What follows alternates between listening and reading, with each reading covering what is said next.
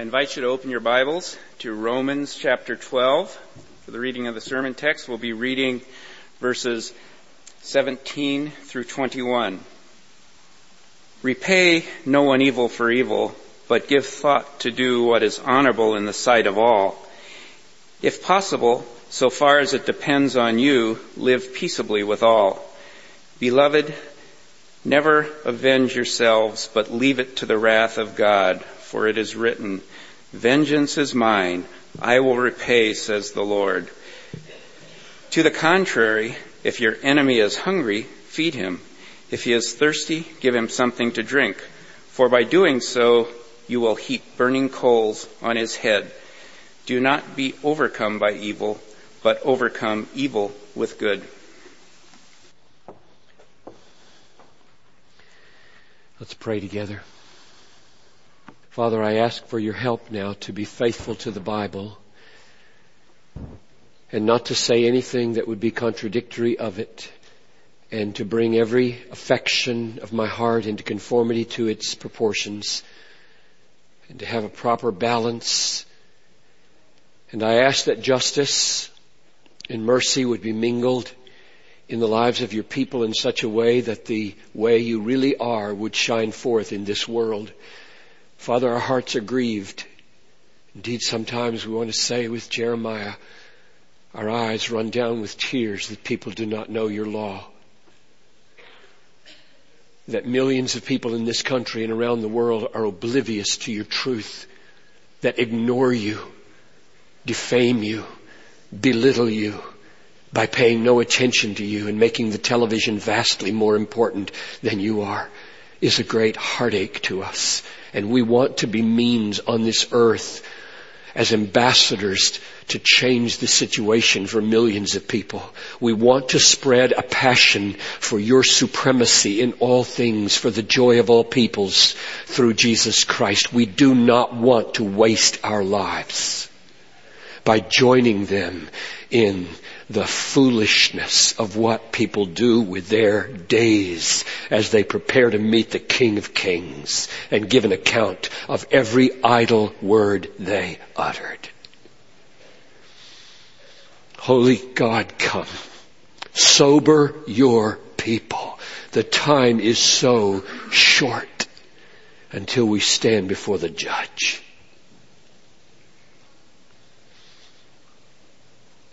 In Jesus' name I pray. Amen. The pressing issue now that we have not dealt with in chapter 12 is this, and we deal with it today.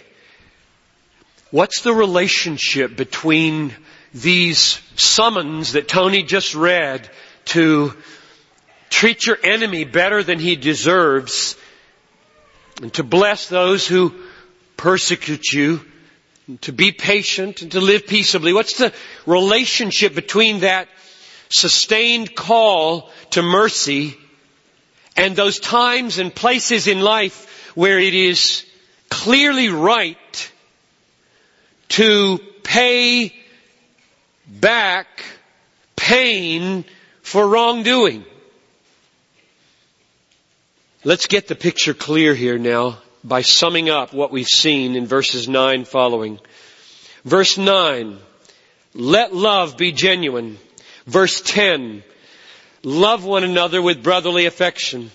Verse 14, bless those who persecute you. Bless and don't curse them. Verse 17, repay no one evil for evil. Verse 18, second half of the verse, live peaceably with all. Verse 19, beloved, never avenge yourselves. Leave it to the wrath of God. Verse 20, if your enemy is hungry, feed him. If he's thirsty, give him something to drink. Verse 21, overcome evil with good. Now that's a clear message. Be merciful people. Love mercy. Treat people better than they deserve. That's the message of chapter 12. It's the message of Jesus, chapter 6, verse 27 of the Gospel of Luke. But I say to you who hear, love your enemies, do good to those who hate you, bless those who curse you, pray for those who abuse you. To the one who strikes you on the cheek, offer him the other also. From the one who takes away your cloak, don't withhold your tunic either. Give to the one who begs from you. And from the one who takes your goods, don't demand them back. And as you wish that others would do to you, do so to them. This is a very strong teaching in the Bible. Be merciful people. Go the extra mile. Turn the other cheek. Treat people better than they deserve. Don't retaliate. Bless those who curse you. Don't return good for evil. This is clear. This is powerful. We need to change and be like that. And there are two reasons why we do. Number one, when you live like that, you show something of what God is like. It's the way God is. Matthew 5:45, He makes the sun rise on the evil and on the good, and sends His rain on the just and on the unjust. Psalm 103 verse 10, He doesn't deal with us according to our sins or requite us according to our iniquities. Ephesians 4:32, be kind to one another, tender-hearted, forgiving one another, as God in Christ forgave you. So the first reason why we should be this way is because it shows the way God is. Here's the second reason. It shows that your heart is profoundly contented in all that God is for you in Jesus. Mercy, like no other behavior, tells the people in the world, I don't need to gratify my heart by taking vengeance on you. I am at peace.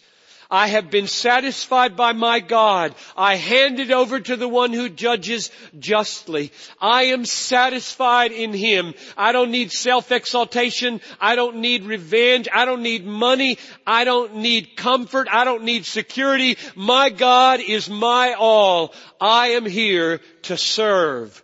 What a beautiful thing it says about our God. When we are merciful, it says not only that's the way He is, it says, and He has satisfied my soul. So, let's be that way. That's the message of chapter 12. It's just unmistakable, clear, powerful, and indicting. Here's the catch. That's not the only thing God is. God is not just merciful. He is also a God of justice and vengeance. And you've seen it often now in verse 19. Vengeance is mine. I will repay, says the Lord. Like Ken prayed. There's not one single sin that has ever been done in this universe that will go unpunished. Not one. Not one wrong thought, not one wrong attitude, not one wrong deed will go unpunished.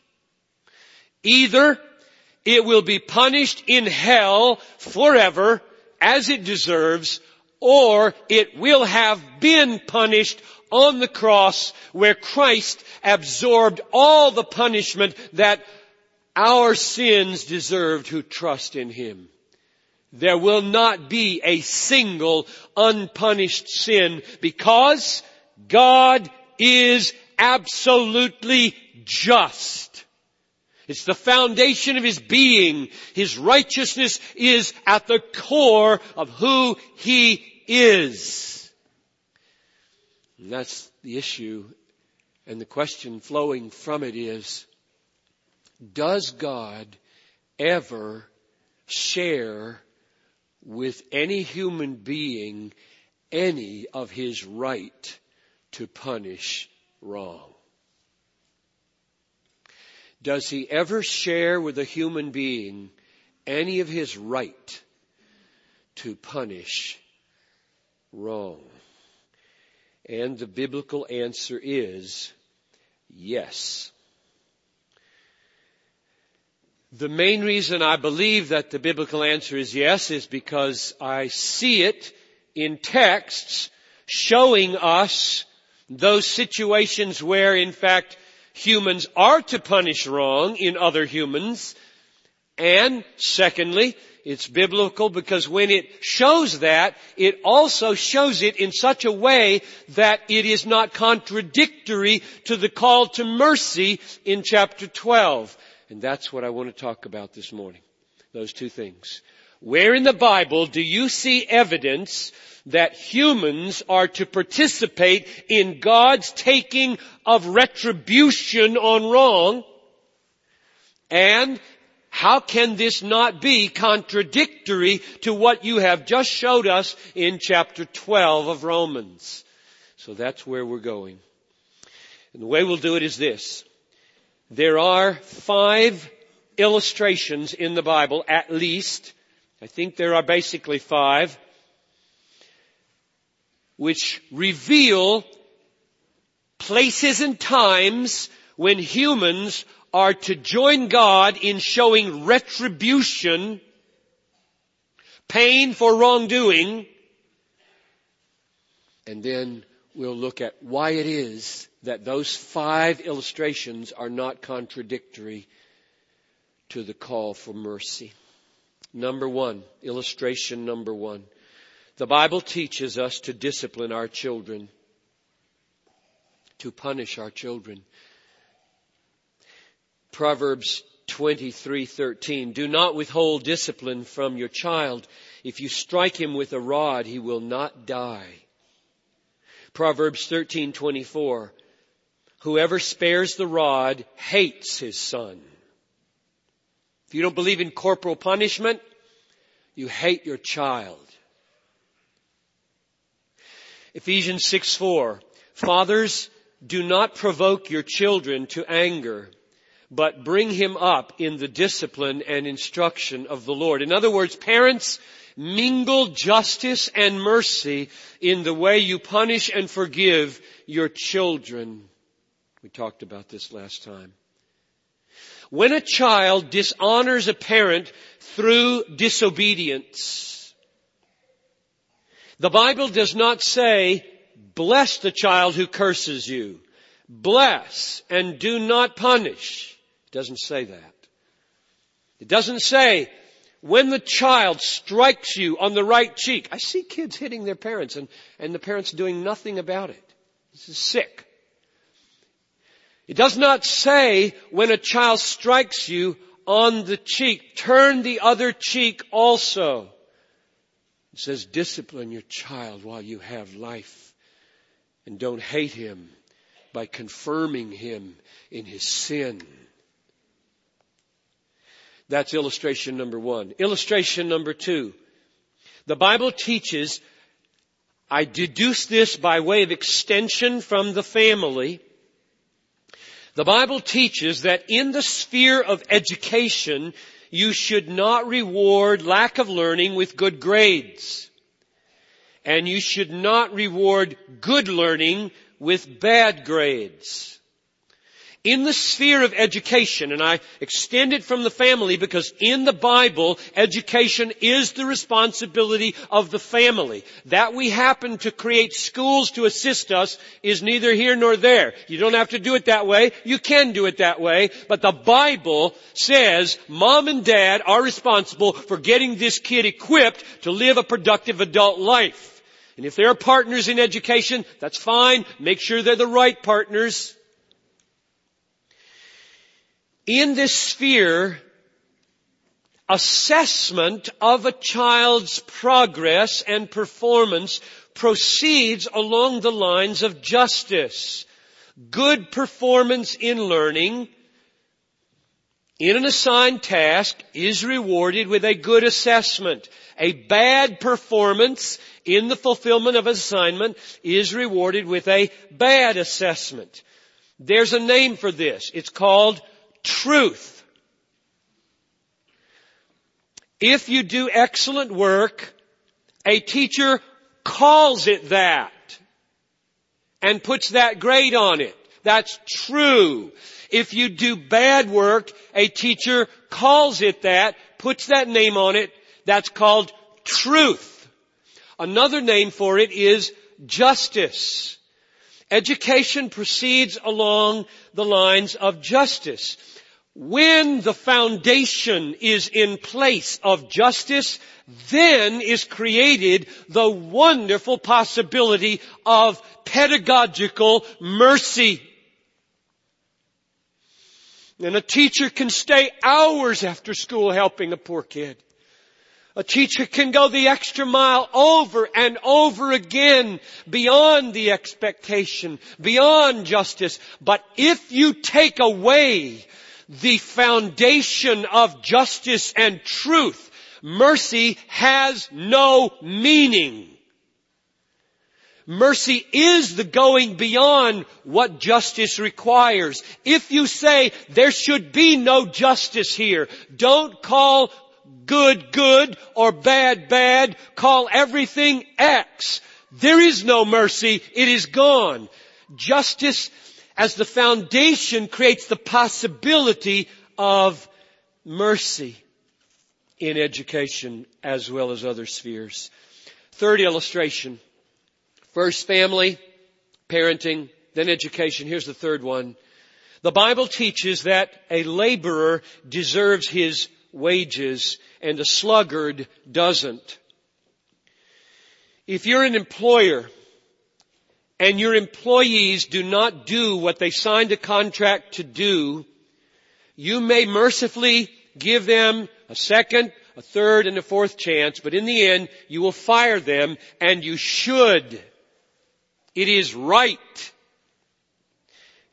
Patience is a virtue. And justice is essential. What you say to the person is, the economic order is ordained by God. The world cannot survive without an economic order. And the economic order will not survive if one can take goods for which he does not pay, or if one is paid for work he does not do. The economic order cannot survive those two breaches of justice. It will collapse. We are paid for work performed, not for stealing. It's called stealing when you take what you have not paid for or demand pay for work you have not done. Here's a biblical illustration of this. 2 Thessalonians. You remember the situation in this book. The rumor had spread by some kind of prophetic teacher that the day of the Lord was at hand. And the people, some of them, were quitting their jobs in view of this immediate arrival of the Lord Jesus, as has happened in every century of the church. Some quack has come along and predicted the Lord's coming, and people start doing queer things, irresponsible things. Instead of making this world work the way it's supposed to work for the glory of God, they start dropping out of the ordinary institutions of society. And here's the way Paul responded to that. If anyone is not willing to work, let him not eat. Whoa. Doesn't sound like Romans 12, does it? For we hear that there are some among you who walk in idleness, not busy at work, but busybodies. Now such persons we command and encourage in the Lord Christ to do their work quietly and to earn their own living. So when Jesus and Paul teach us to return good for evil, I do not assume that they mean violate the fundamental principle of justice in the economic order. I do not assume that they mean that you should pay employees who never show up. And I do not assume that they mean you can take anything without paying for it. I don't assume that's what they mean because the Bible teaches otherwise. Here's the fourth illustration. The Bible teaches that the civil authorities have the right to use force to punish wrongdoers. Police have the right to use force in arresting a criminal. And judges have the right to use force to imprison felons and to fine those who commit misdemeanors and use coercion and force, physical force, to make sure those punishments are brought to pass. Policemen should not turn the other cheek when they are functioning as representatives of state authority, and you can see it there in Romans 13 verses 2 through 4. So if you're still at chapter 12, just lift your eyes across the column. Verse 2, for chapter 13. Whoever resists the authorities resists what God has appointed, and those who resist will incur judgment. Verse 4. For he is God's servant for you, but if you do wrong, be afraid. For he does not bear the sword or the billy club or the handcuff or the revolver in vain. For he is the servant of God, an avenger who carries out God's wrath on the wrongdoer. So, when you read verse 19 of chapter 12, vengeance is mine, I will repay, says the Lord, I do not exclude the possibility that he can share that right with appropriate authorities. Fifth and final illustration. The Bible teaches that the church should discipline its members who are intentionally, persistently sinful. 1 Corinthians 5:4. When you are assembled in the name of the Lord Jesus, and my spirit is present with the power of the Lord Jesus, you are to deliver this man. He was sleeping with his stepmother, and they were proud of it. You are to deliver this man to Satan for the destruction of the flesh. I think that probably means he's going to get sick and die. Or maybe live. The next phrase says, so that his spirit may be saved at the day of the Lord. This is really tough love. Hand him over to cancer or whatever.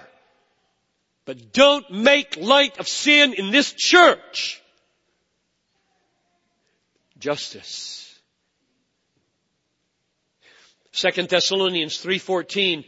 If anyone does not obey what we say in this letter, take note of that person and have nothing to do with him, that he may be ashamed. There is a holy ostracism to be performed when professing believers sleep around and then invite you to go bowling. You don't go. You say, we can't just act as though nothing's wrong. You get out of bed with her and repent, and then we'll go bowling. So let me sum up these 5. The Bible teaches us to discipline our children. Number 2, the Bible teaches that in education you should reward lack of learning with bad grades and learning with good grades. Third, the Bible teaches that the laborer deserves his wages and the sluggard doesn't. Fourth, the Bible teaches that civil authorities have the right to use force in punishing wrongdoers. And fifth, the Bible teaches that the church should discipline its members who are intentionally and persistently sinful. Now, in every one of those 5 instances, we have illustrations of behaviors that do not duplicate verse 20 of chapter 12. If your enemy is hungry, feed him. We've been looking at behaviors that are the opposite of that. Punish him. Put him in jail. Put him out of the church. Spank him. Give him a D. So the question is this now, lastly. Why are these 5 instances not contradictory? Why is this not a schizophrenic Bible? Why is it not contradictory to chapter 12? And I have 2 answers to that question. One is this. All 5 of these illustrations are taken from institutional life. And in these institutions, there are principles that God has ordained for the institutions to survive and thrive, and they are essential both for justice and mercy. I'll come back to that.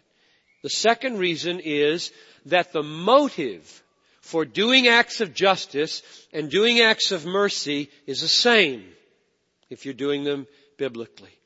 Namely, not any craving for vengeance, not any desire to be shown superior, not any need to get any praise or benefit, not any craving for money or security or comfort, but a freedom in Christ, being made content by the beauty of God, and now a desire to submit to God, His call to mercy and His call to justice.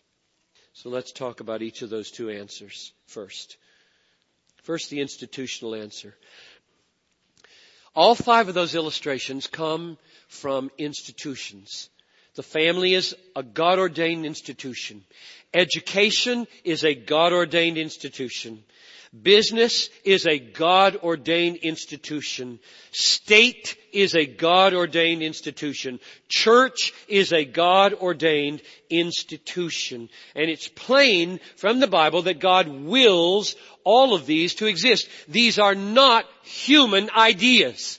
This city, this metroplex called the Twin Cities, functions and works because people find themselves in institutions ordained by God, not created by man. And all 5 of them are willed by the Lord to endure while this age lasts. And a servant of the King cares about whether they function and will be invested in them. That's why the church is mainly not made up of missionaries, but of businessmen and women. Because we're supposed to be in those institutions, making them work according to God's principles as a witness to His justice and His mercy. Now, the normal way that they work, the essential fundamental foundation for all of those institutions is justice. Treating people according to what they deserve. And of course, there can be merciful exceptions. But if everything becomes an exception to the rule of justice, the rule of just recompense, there will be no institution. They will all evaporate. They will collapse. The life of an institution depends on fulfilled expectations, doing the work, getting there on time, making the goods, providing the service, getting and giving the pay. If you say none of that matters, the institution ends. If God wills these institutions, therefore, He wills the justice that makes them possible. And God does will these institutions, and therefore He does will the justice that makes them possible. And when you serve in them and function as representatives or as integral parts of an institution, your life is marked by justice and not just by mercy.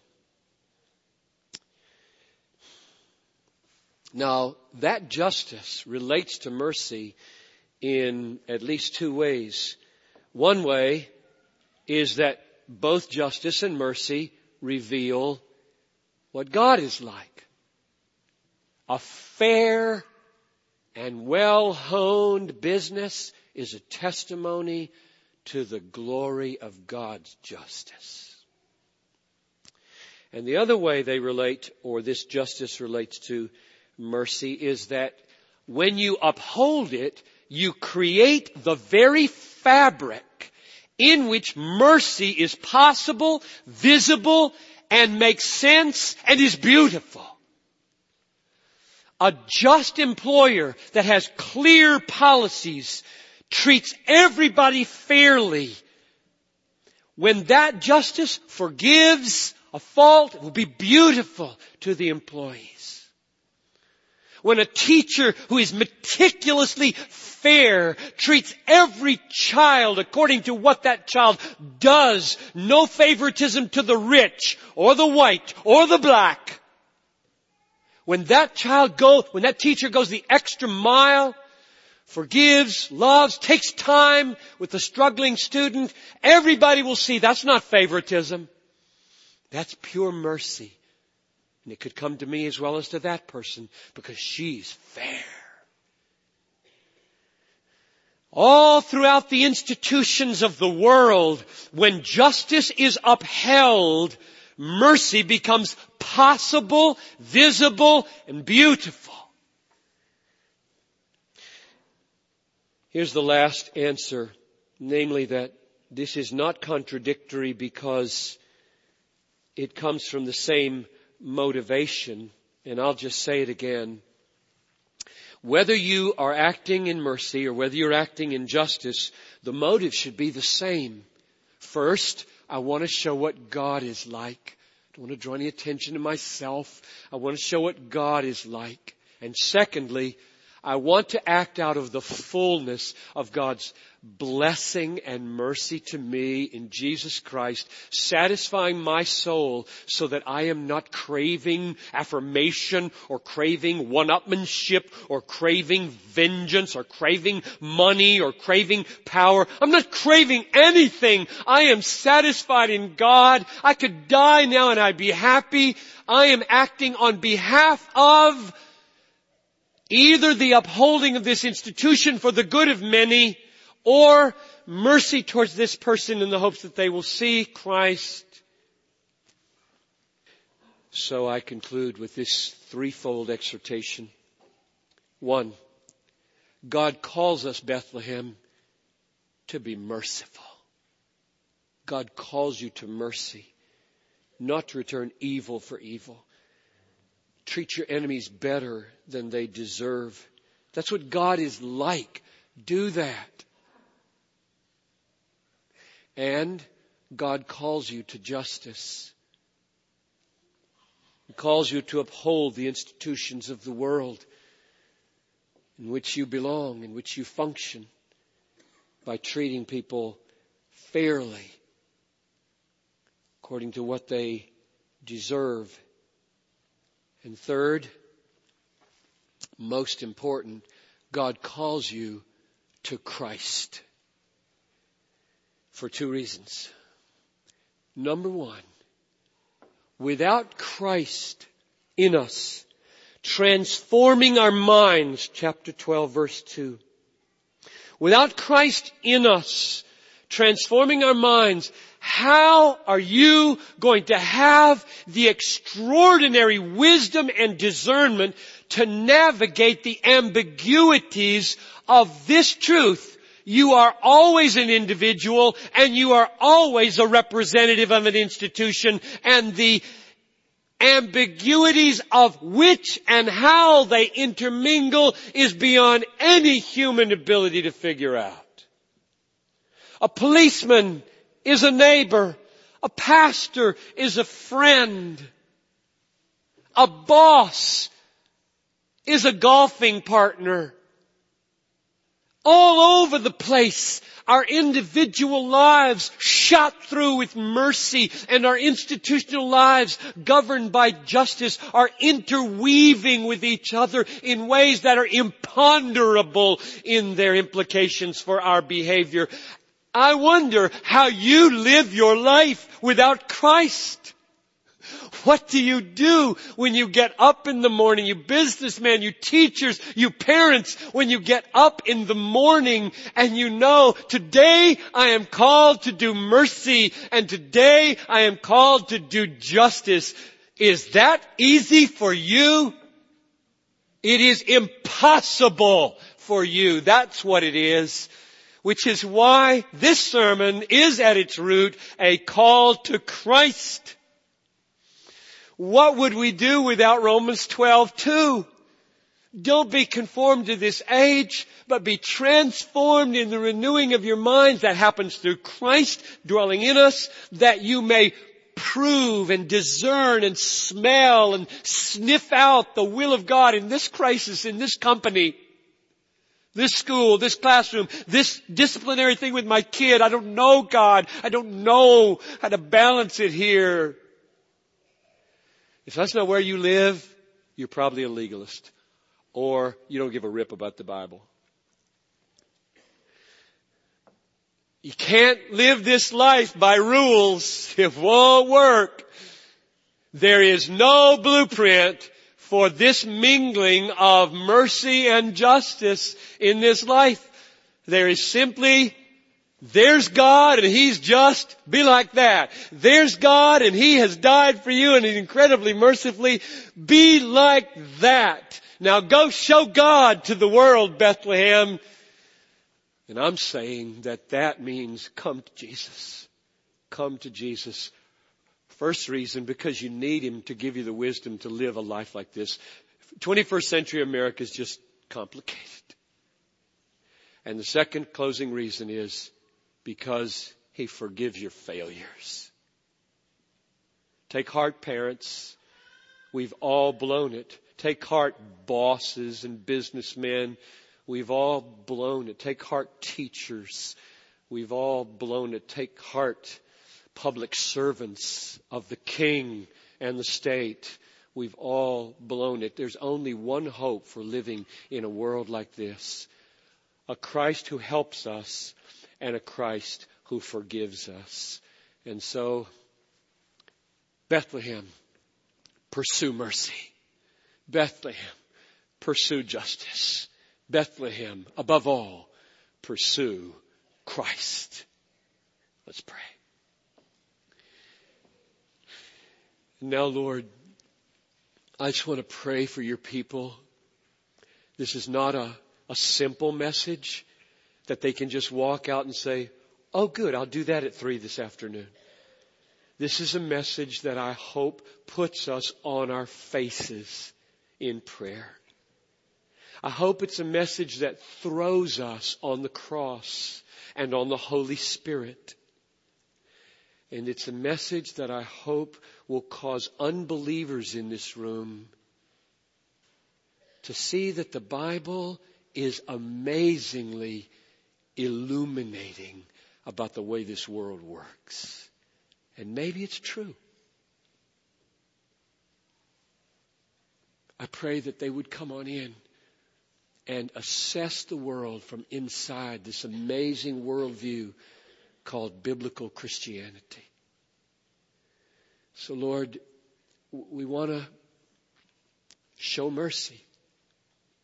I just want to pray for those in the room right now, Lord, who are rednecks and who are really glad I preached this and are eager to go out and smack somebody up the side of the head because they haven't done what's right. I just pray that you'd break their heart by the blood of Jesus. Just break their heart. And I pray for the wimpy people in this room who couldn't do an act of justice if they saw it in front of them, if it required any toughness.